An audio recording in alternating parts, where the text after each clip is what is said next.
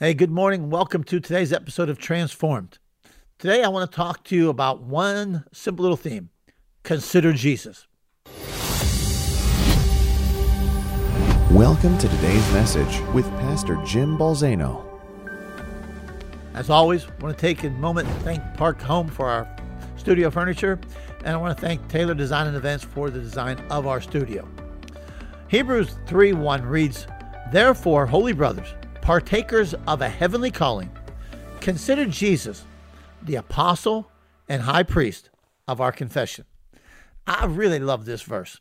One of the reasons I love this verse is that it encompasses the work of Jesus on the behalf of humanity. Truly, Jesus was the statesman that God sent from heaven to earth on behalf of fallen humanity. Now, in this passage, there are two titles that I think are so important for us to understand in the role of Jesus. The first title was Jesus the Apostle. What is an apostle? The apostle, the Bible tells us it means a delegate, a messenger, one who is sent forth with orders. Now, in a national perspective, the U.S. sends ambassadors from this nation to other nations of the world. The job of that ambassador is to represent our president and our country to that country. They are to be looking out for our interests as they are there in that country.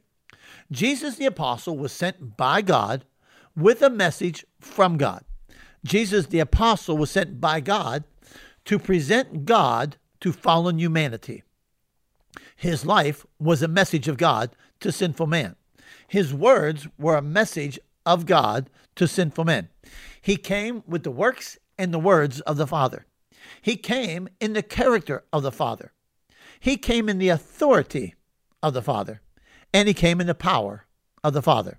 You see, the life of Jesus was an apostolic mission to present God to sinful men, that you and I could get a picture of who God is, that you and I could get a message of who God is through the life of Jesus, through the message of Jesus.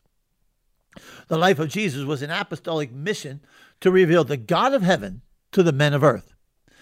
The life of Jesus, his living years, was an apostolic mission to show and demonstrate the kingdom of God. When you saw Jesus, you saw God. When you saw Jesus, you saw the kingdom. The life of Jesus was an apostolic mandate to reveal the kingdom of God in the midst of the kingdoms of the world. You know, there's always someone that's willing to present God to us. There are those who want to present that there is no God. There are others who want to portray and introduce us to this mean, vindictive, harsh God that's so angry at us all the time. There are others that want you to know that you're God. You see, there's always somebody willing to portray God. Jesus, the apostle, was the perfect revelation of God to the world. You see, how does that impact my life now in every way? In the Gospels, we have the life of Jesus in print. When we read about this Jesus, we read his words, we see his works, we're getting a presentation of God. You're getting a presentation of the Father. The apostolic office and function of Jesus was to present God and his kingdom to the kingdoms of the world. The message and the messenger presented God and his kingdom to me. That was his apostolic function. And yet, the second title in that verse was Jesus the high priest. And while the apostolic function of Jesus represented the God of heaven to sinful men, the high priestly function of Jesus represented sinful men to the God of heaven. Sinful man had a sinless representative in the face of a holy God. Sinful man could not come before and present himself to a holy God. Jesus, the high priest, he represented us at the altar of sacrifice. Sin demanded a sacrifice. Sin demanded a blood covering. The high priest would bring an offering on behalf of sinful men to atone for the sins of men. Jesus brought an offering that would do more than atone for sin, but rather would bring forgiveness of sin. On Calvary, Jesus, our high priest, offered himself, which was the lamb to be slain for the sin of the world. And then he was buried in that tomb, which I believe is a picture of the holy place. And in that place is where God came down and met and accepted the sacrifice of blood and it proved that the high priest. And then Jesus came out of that tomb and he was triumphant over death and over hell, and he ascended and he took the keys to death and Hades. And now the Bible says, where is he? He continues at the right hand of the Father as our high priest interceding for you and I. Why is this important? Well, remember what the scripture said. Therefore, brothers, partakers of a holy calling, consider Jesus the apostle and high priest of our confession. Our confession is what we believe. It is what we believe in our heart. It means to say the same thing as God. It also means to profess to be ours. You know, there's a lot of professing going on in these days. There's a lot of professing going on out of the mouth of believers.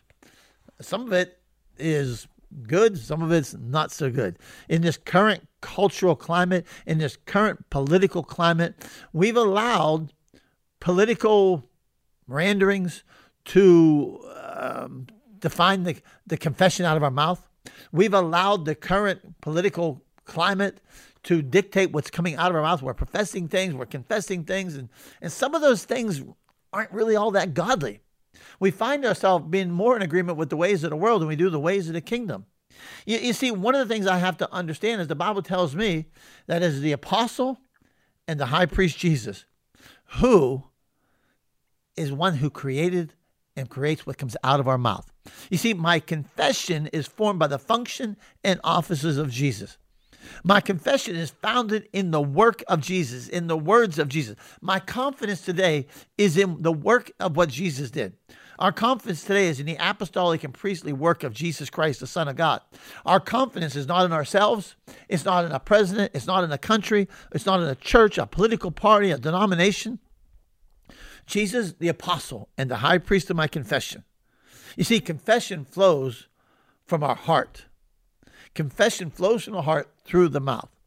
The Bible talks about how we are easily led astray. Our heart is led astray. The fact of the matter is, when our heart is led astray, it won't be long till our mouth is led astray. You see, there's always something chipping away and chiseling away at the foundation of our faith to try to get you to fall away and to walk astray. But you see, I come back to this one foundation, the very one who shaped what comes out of my mouth, the very one who shapes what's in my heart. And it's Jesus, the apostle and the high priest of my confession. Let me ask you a question today. Who is shaping what's coming out of your mouth? Who is shaping what is in your heart? What is shaping? Is it a current culture of unrest? Is it a current culture of polarization? Is it a current political climate that is hate-filled, venom-filled? What is it?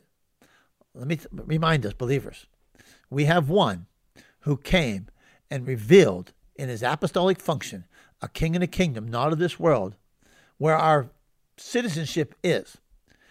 And it is shaped by our high priest who represented us before the Father on Calvary and still represents us today at the right hand of the Father.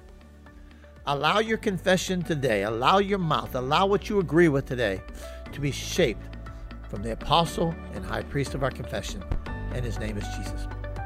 Have a great day.